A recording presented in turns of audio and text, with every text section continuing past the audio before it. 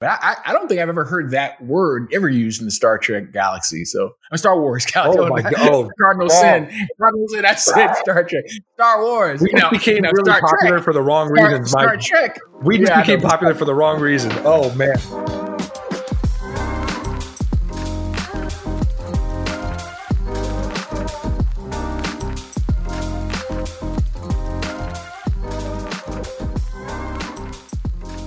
Hey there, folks. Welcome to the Cyber Guys podcast, the cybersecurity podcast for everyone. My name is Andrew Valencia, and as always, I'm joined by the one and the only Mike Hill. Say hi to the people, Mike. Hey, may the 4th be with you. May the 4th be with you. That's right. Today is a fantastic opportunity for myself and Mike to really talk about something we're extremely passionate for. But before we get to that, I have some really good news. You can now download the Cyber Guys podcast on Spotify, Apple Podcasts, Google Podcasts, Amazon Music, and more. If you do like to watch us on the YouTube, we're still here on the YouTube channel. But if you like to hear the invigorating sounds of our voices speaking about cybersecurity, this and that, by all means, take us on the road or listen to us on the run. And if you like to listen to cybersecurity themed podcasts while you're exercising, I truly admire your commitment. But if you like to watch us, we're still right here on the YouTube channel. Just remember to like and subscribe. Now, with that housekeeping out of the way, Mike, it's May the 4th. That's awesome. Let's talk cybersecurity and Star Wars.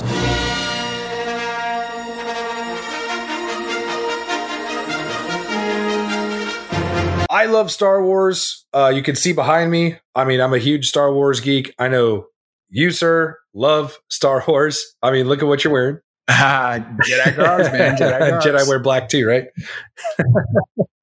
And Jedi, don't get it twisted. I know everybody wants to see brown and tan. I'm going to post for anybody who's watching us on YouTube. I'm putting the picture of Mike up in his full garb, looking super awesome and way cooler than Samuel L. Jackson ever could. Yeah, right. You got to go to the YouTube channel for that.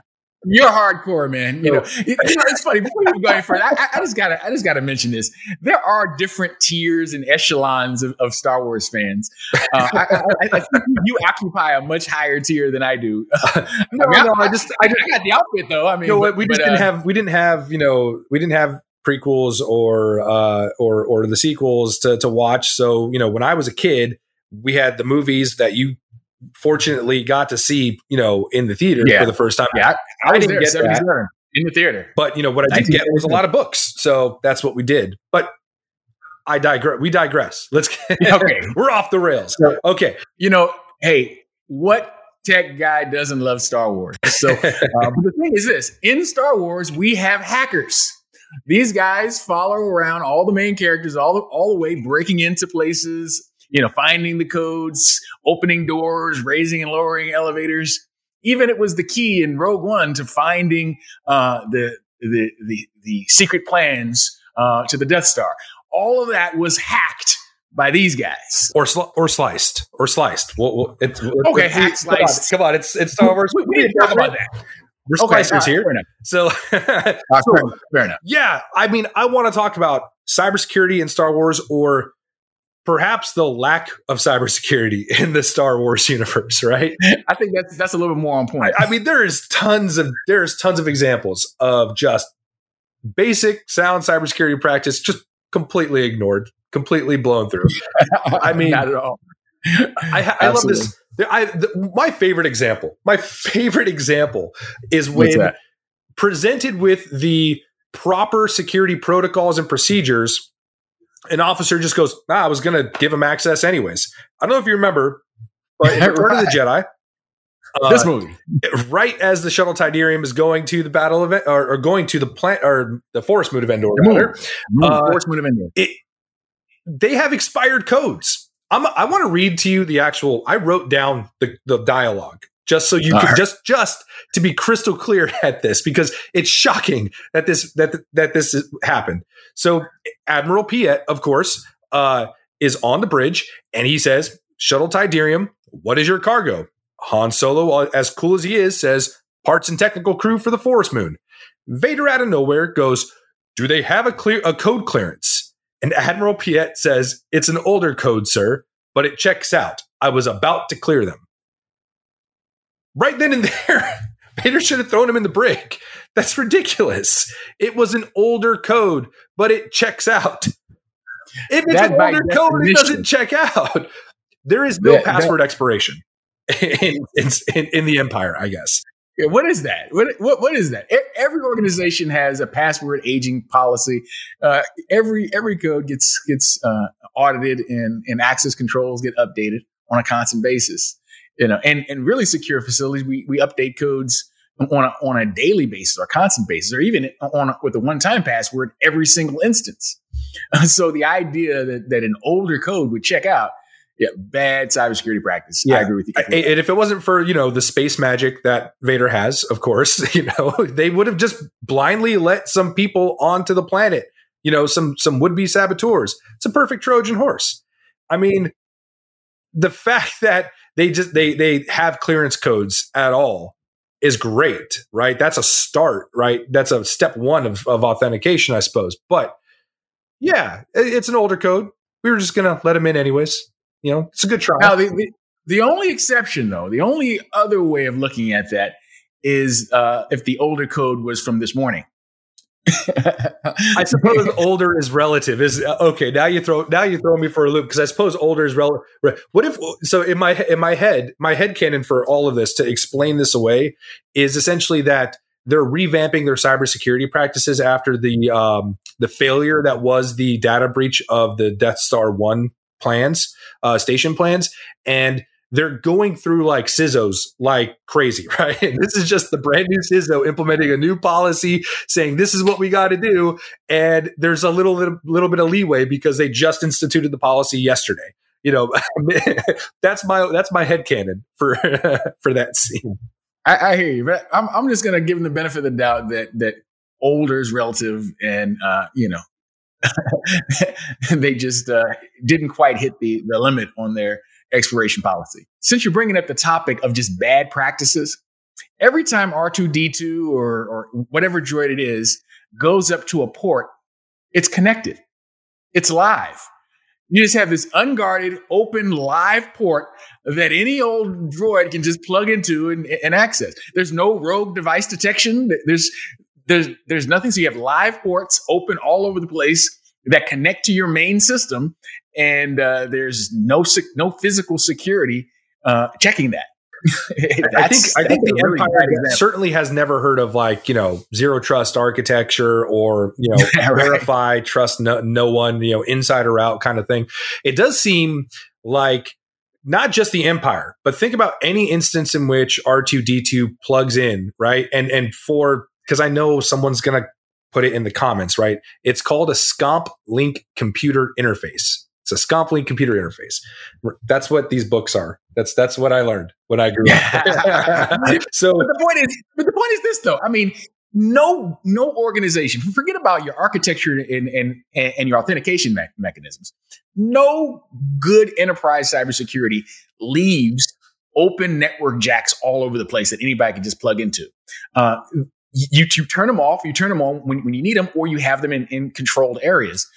And you're certainly going to have some version of device authentication and rogue device detection in enterprise class systems. I mean, in a home network, you're not going to do that. But in an enterprise class environment today, we're always going to authenticate the devices that are connected to our network. We call it rogue device detection. Is a whole name for it. So the idea that a rogue droid, which is a device, even though it's a very fancy device, is going to be able to connect to the environment and then interact freely, that's bad security. Yeah. I like this theory that I've kind of thought about over the years. Every time I watch watch one of the movies for the umpteenth time, I always think, is R2-D2 just a really good hacker, a really good slicer, or is R2-D2 a legacy vulnerability? And here's what I mean by that. All right, that's a thought. If you go all the way back to when R2-D2 was created, he was created by a company called Industrial Automaton, way before the Clone Wars. And R2-D2 really cut his teeth in the Clone Wars. He was not only part of the Galactic Republic military, so he was always plugging into ports left and right. He was also heavily involved with the Jedi. He was also heavily involved with the politics, right? The actual Senate itself. He was around everywhere. So not only did he pick up tons of information, but he also got direct access to the software and the infrastructure that the Galactic Republic built their fighters, battle stations, and communication networks out of. Now, if we fast forward to the Galactic Empire, it seems that their designs are more heavily based upon what was going on, what they had in the Galactic Republic at the time, right? Look at the stormtroopers are built directly from the clone troopers. The Star Destroyers are designed directly from, the Star Destroyers that they had in the Republic.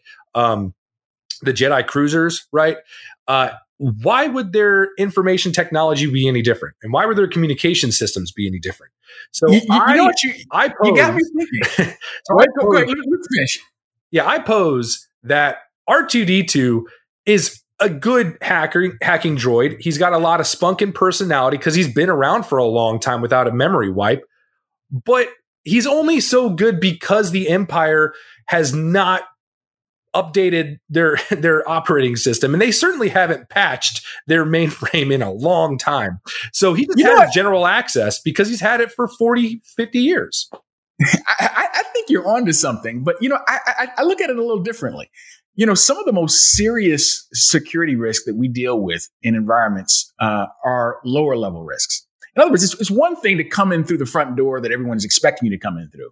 But if you have perhaps a rogue chip, a counterfeit chip or basically device level infiltration, it is undetectable in most cases, which is why, we are very restrictive about, portable storage devices and supply chain security. Because if you can actually introduce vulnerabilities at a level that operates lower than where your security is operating, you could bypass any security any day. Ultimately, physical access trumps logical access control and security control measures. Even today, there was a huge incident a couple of years ago, not to get too far off on our normal topic, but just to go there for a minute, where they were embedding these small, extremely small, hard to detect malicious chips in these boards that were being put out. Evidently, it was a Chinese company that was behind it, working out of Taiwan, and they compromised the design process for these chips. And these chips got propagated all across the world and even used in some cases in very sensitive places. But because those chips were built into the boards that were actually built into these computers, no one could detect. It wasn't a software-based intrusion. It was a backdoor built in. So I'm digging your argument there that because R2 was a legacy component in their in technical environment or network or whatever you want to call it, he could potentially be that back door to every system, which would explain his ability to just hack into everything. I don't want to poke too many holes in my own. I don't want to poke too many holes in my own theory. I mean, I think that's sound when it comes to the Empire, no doubt, because the Empire is built upon a lot of people. Basically saying, "Oh, that could never happen. We're too strong, or we're too secure, or they would never dare to do that." I mean, but we'll touch on that in just a moment, and how that relates to kind of like how cybersecurity is developed and actually implemented today, right? You got mission over security kind of stuff. But before we go into that, I think it's important also to recognize that R2-D2 is an incredible slicer because he goes into like civilian or industrial centers and just plugs in and he's got station readouts and so on and so forth. I think that there is an idea that permeates through the entire galaxy that's simply perimeter security only, right? That seems to be what they have. The second you get, like you were saying, past physical access control procedures or physical access security controls, the second you get past those, it's open field day. You get access to everything, right? in A New Hope, they get access to the Death Star readouts. They know that Princess Leia is a prisoner on board simply because they got past, the stormtroopers that were supposed to secure the ship. The Millennium Falcon was a real life Trojan horse that let them in past the perimeter defenses. And the second they got past those, guess what? R2 was able to get all the information he needed. It's kind of the same deal when you look at like anywhere like Cloud City or really anything else. Look at the Millennium Falcon as well. The second R2 actually has the physical access, he seems to be able to get whatever he needs. So there seems to be like a uber reliance on perimeter defense as opposed to, defense in depth. Yeah, that's actually been one of my biggest complaints for years as a cybersecurity professional. The idea of putting all your confidence in the perimeter and having carte blanche on the inside is the thing that makes insider threats so absolutely damaging and destructive to organizations. And it's one of the reasons why I'm a big proponent of zero trust architectures within the boundary. But just basic physical measures, once you physically get access to something, that trumps any sort of logical access that you could have. If I physically get access to a machine, at some point or another, I can brute force it. I can find some way to break it through. So if I can walk out of an environment with a blade, with an actual computer, and what I want is on that computer, it's just a matter of time. I'll get it. So physical access is everything. So putting all the trust into perimeter security and then giving carte blanche, in the early days, it's amazing how easy it was in many different organizations that I worked with to access server rooms and wire closets. I mean, literally none of them would ever be locked and very often wouldn't be manned. But a lot of organizations are getting a little better about that now. But the whole case of what's happening in the Star Wars world just illustrates the fact that putting all your security in the boundary is just not a good practice. In generalities, there seems to be more decentralization, but access to everything, right? I mean, there doesn't seem to be like one secure hub, with maybe one exception that we may talk about in a little bit. But ultimately, there seems to be, once you gain at one point of access, you get access to everything. You're able to open doors, you're able to get technical readouts, you're able to silence alarms, you're able to locate tractor beams, right? Tractor beam generators. Exactly. It seems like, and it's scary how applicable that is and relatable that is to kind of how we see as cybersecurity professionals, actual security controls implemented in the real world, right? I think we brought it up in a couple of episodes ago, but we talked about, how sometimes our clients will go, well, if they get past the front door, then we have bigger problems. Okay. Yeah, maybe you do, but that you can't accept that as the worst case scenario, because that's simply not the worst case scenario. And really, it's evasive. It doesn't even address what could be done, because it really betrays a lack of understanding about how serious that could be. Yeah, I mean, it really just treats every single potential hacker as like a rebel or an enemy, as opposed to somebody who may accidentally just leave the door open, or may let someone in to an area they're not supposed to be in, or may accidentally click on a link. There's too many real world examples of that occurring. And it seems, even though it was written in, the 70s, the application of cybersecurity kind of remains the same today. There's a lot more awareness. Sad, true. But ultimately, it's a lot more mission focused than security focused than we'd like to admit, I think. I'd say this is a fun topic, but it just, again, underscores how everything goes back to the way we see things happening in the real world, too. I mean, R2-D2 is just an example, or any other droid is just an example of what not to do. He's a rolling, security. Beeping Trojan horse, that guy. I mean, he really is. There he is. I mean, absolutely. He's got access to everything. Okay, so maybe let's talk about like some actual like proper procedures that we've seen implemented. One does come to mind, but it also is immediately negated based on the next example of terrible cybersecurity practices. But when we talk about data at rest, right, and access to data, if we think back to Rogue One, the actual Death Star plans are physically more secure than a lot of the other sensitive information we see kind of anywhere else in Star Wars. So let's talk about that for a moment, right? So it's on an actual like data disk, or it's on a box. It's in a box. All that data is in a box, and it's within a secure facility. It's within a in a skiff. The whole planet, Scarif, right? The whole planet is a skiff, which I think is super cool. That's good sound physical security. I'm really, really trying not to jump ahead and point out all the bad stuff, but let's focus a little bit on how to properly secure in a physical manner sensitive data or hardware components. Well, you certainly want to have, I think you touched on a second ago, defense in depth, and Scarif definitely had defense in depth. The whole planet had a shield generator around it. And then even into the main building, there was several layers of physical security before you could access the vault. And you didn't even necessarily know where the vault was. Even that information was protected, although not that very well protected. But in the end, they relied on obfuscation quite a bit. The fact that the Death Star plans weren't called the Death Star plans.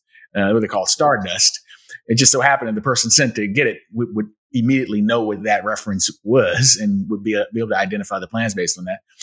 That's an example of what we call security through obscurity, which is not a good practice. So I'm already touching on the bad ideas, but at least we touched on the physical. No, that's okay. You kind of took the first point of the bad stuff from me, but that's okay. But yeah, security through obscurity, it's an attempt, but it's not great, right? No. Physically, I think they're pretty good when we talk about defense in depth. Now, here's the big thing that gets me every time. The Death Star plans themselves are not encrypted in any way, shape, or form. There's no encryption whatsoever. Once they have physical access to where that data is stored or to the device that data is stored, it's kind of plug and play, right? They plug it in, they transmit it. It's not encrypted whatsoever. Yeah. Although we could assume that it was encrypted and they had the keys. They were working with a Imperial droid there, and who would compromise another Imperial droid. So who knows? Maybe in the process, that's even worse. To be honest, to have your key store on a walking droid. Just walking around. Come on, that's not great. Hey, man, that might be worse. We're poking holes, but, let's give them a little bit of credit. Maybe it was encrypted, and they were able to decrypt it. Maybe. There's nothing in the story that says that, though. So I agree with you. But yeah, so there's that lack of encryption, and like there's real sound principles when we talk about data at rest, where you have those devices not only physically secured, but also the data itself is secure, right? It's encrypted, and that's again something that we don't see a lot of, unfortunately. Actually, I can't actually think of any time that the word encryption was used in a Star Wars movie yet. I have to go back and think about that, but I don't think I've ever heard that word ever used in the Star Trek galaxy. So Star Wars galaxy. Oh my God! Cardinal Sin. I said Star Trek.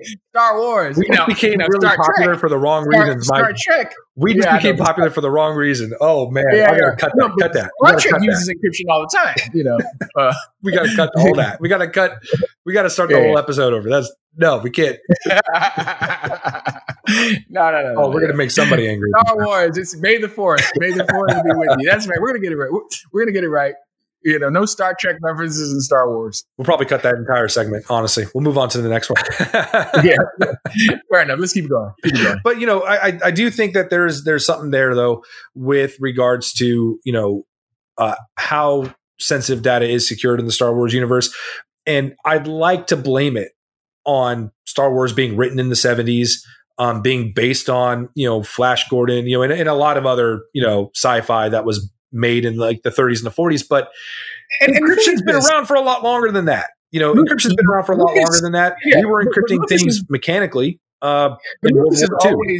Lucas has always differentiated Star Wars from hardcore science fiction. It's really more science fantasy, and always has been more so than science fiction. So they break a lot of rules. I mean, just having sound in space breaks a huge rule. Ultimately, I guess that's the get out of jail free card, right? It's fantasy. It's sci fantasy, not science fiction. Yeah. Okay, last one. I got one more to bring up with you. One more to bring up. Go Go ahead. What you got? So we talked a lot about physical access, getting past perimeter security and all that stuff. We didn't talk about supply chain management in any way, shape, or form, but I have a good example of really poor supply chain management when it comes to certain pieces of organic hardware. And that's the clone troopers themselves and the chip, the behavioral modification chip that influence them all or force them all to execute Order 66. That's some really bad supply chain management. When you're managing an army and every single one of the soldiers in that army has a little chip in their brain that has a kill order for every general in the army, you probably want to know that, right? You want to have some kind of system set up where you can actually do some quality assurance on the stuff that you're actually implementing and that you're developing and putting out there. Did I not do a great job of that? That's a really interesting point, because a critical component of supply chain management is trusted sources. I mean, when did they even meet the Kaminoans? I mean, in an earlier episode, in episode 2, Camino, who's ever heard of that? He goes to the library. He's like, if it doesn't appear in our library, it doesn't exist. So out of nowhere, this planet that they thought didn't exist suddenly becomes their key source for their most significant. I do love how pragmatic it is. It's like, well, the armies, they're there. We might as well use them. Let's not look into it any further. I mean, this will win us the war, right? I mean, I appreciate that. Bad sourcing, untrustworthy sources. Exactly, and a massive untrustworthy source completely took down the entire apparatus. The whole organization came down because they didn't do proper supply chain management. Yeah. And honestly, just like link pads. Remember those Lenovo's that we had employed? I mean, when I was in the military, they got rid of those the second they found some of the chips and the backdoors that were being implemented there. But yeah, that happens in the real world all the time. Right? As soon as IBM sold off that division to a Chinese company, it was game on for backdoors. So you're right. Getting clones from the Kaminoans was not sound practice. Not cybersecurity practice we want to imitate it in any way, shape, and form today. Great stuff, man. Great stuff. Now that we've kind of talked about a business and we've covered all the bases, are you excited for any of the new Star Wars shows and movies coming down the pipe? No, of course not. No. Yes, of course I am. Are you kidding me? Yes. What a time to be alive. Man, what a time. This is great. I'm so dang excited for Obi-Wan Kenobi. I am excited for more Mandalorian. That's fantastic. I'll eat it all up. Let's go. I gotta know, man. When Luke Skywalker showed up at the end of Mandalorian, were you one of the guys that cried? That is between me, my wife, and my TV. All right, but I may have gotten a little misty eyed. That was pretty cool. It was cool to see it the first time, no doubt. Yeah, the first time was heavy. I had to watch it about 4 times. It gets a little more interesting when you start thinking about how much more involved they can make Luke Skywalker in this stuff. But that's a different podcast, and that's a whole different day. Hey, man, how about Boba Fett on the back of that Rancor? Look, it's pure emotion when it comes to that. I'd be lying if I said the 7-year-old inside of me was like going insane, and it was even cooler to watch my kid like lose his mind when he's seeing that too. So, hey, Rancor riders, that's awesome. That was amazing. Stuff. I got nothing. Good stuff. Honestly, I got really nothing bad to say, man. This is a good time to be a fan of Star Wars. I mean, the plethora of geek stuff that's out there. I mean, not even just Star Wars, just kind of like everything else. I'm not too upset about it. I'm not too upset. No, it's fun stuff. Not everything is a home run. I mean, a lot of people hate the sequel trilogy, but it's Star Wars, man. You just got to enjoy it. Star Wars is Star Wars. I got opinions, but I'll reserve those because I don't want to end up on Twitter or the bad side of Twitter or the bad side of YouTube or something. But I'll reserve my opinions on everything else. But it's a good time. We have opinions, and our opinions are probably just like everyone else's, particularly about episode 9. Hey, just opinions, just opinions. That's all they are. But hey, it's Star Wars, man. Just gotta light them up and get ready. I got mine in my book. Get ready to cut through some Sith. You know what I mean? There you go. There you go. And hey, and on that note, hey, Jedi wear black too. See, this is green. This is red. Luke's been wearing black ever since. There you go. The Jedi. There you go. That's going to do it for us today, folks. Remember, you can download the Cyber Guys podcast on Spotify, Amazon Music, Apple Podcasts, or any of your favorite podcast platforms. And if you're watching us on YouTube, don't forget to like and subscribe. For the Cyber Guys, I'm Andrew Valencia. And I'm Michael Hill. Remember, may the Force be with you. Yeah, remember, stay safe, be secure, be sure, and may the Force be with you. We'll see you next time.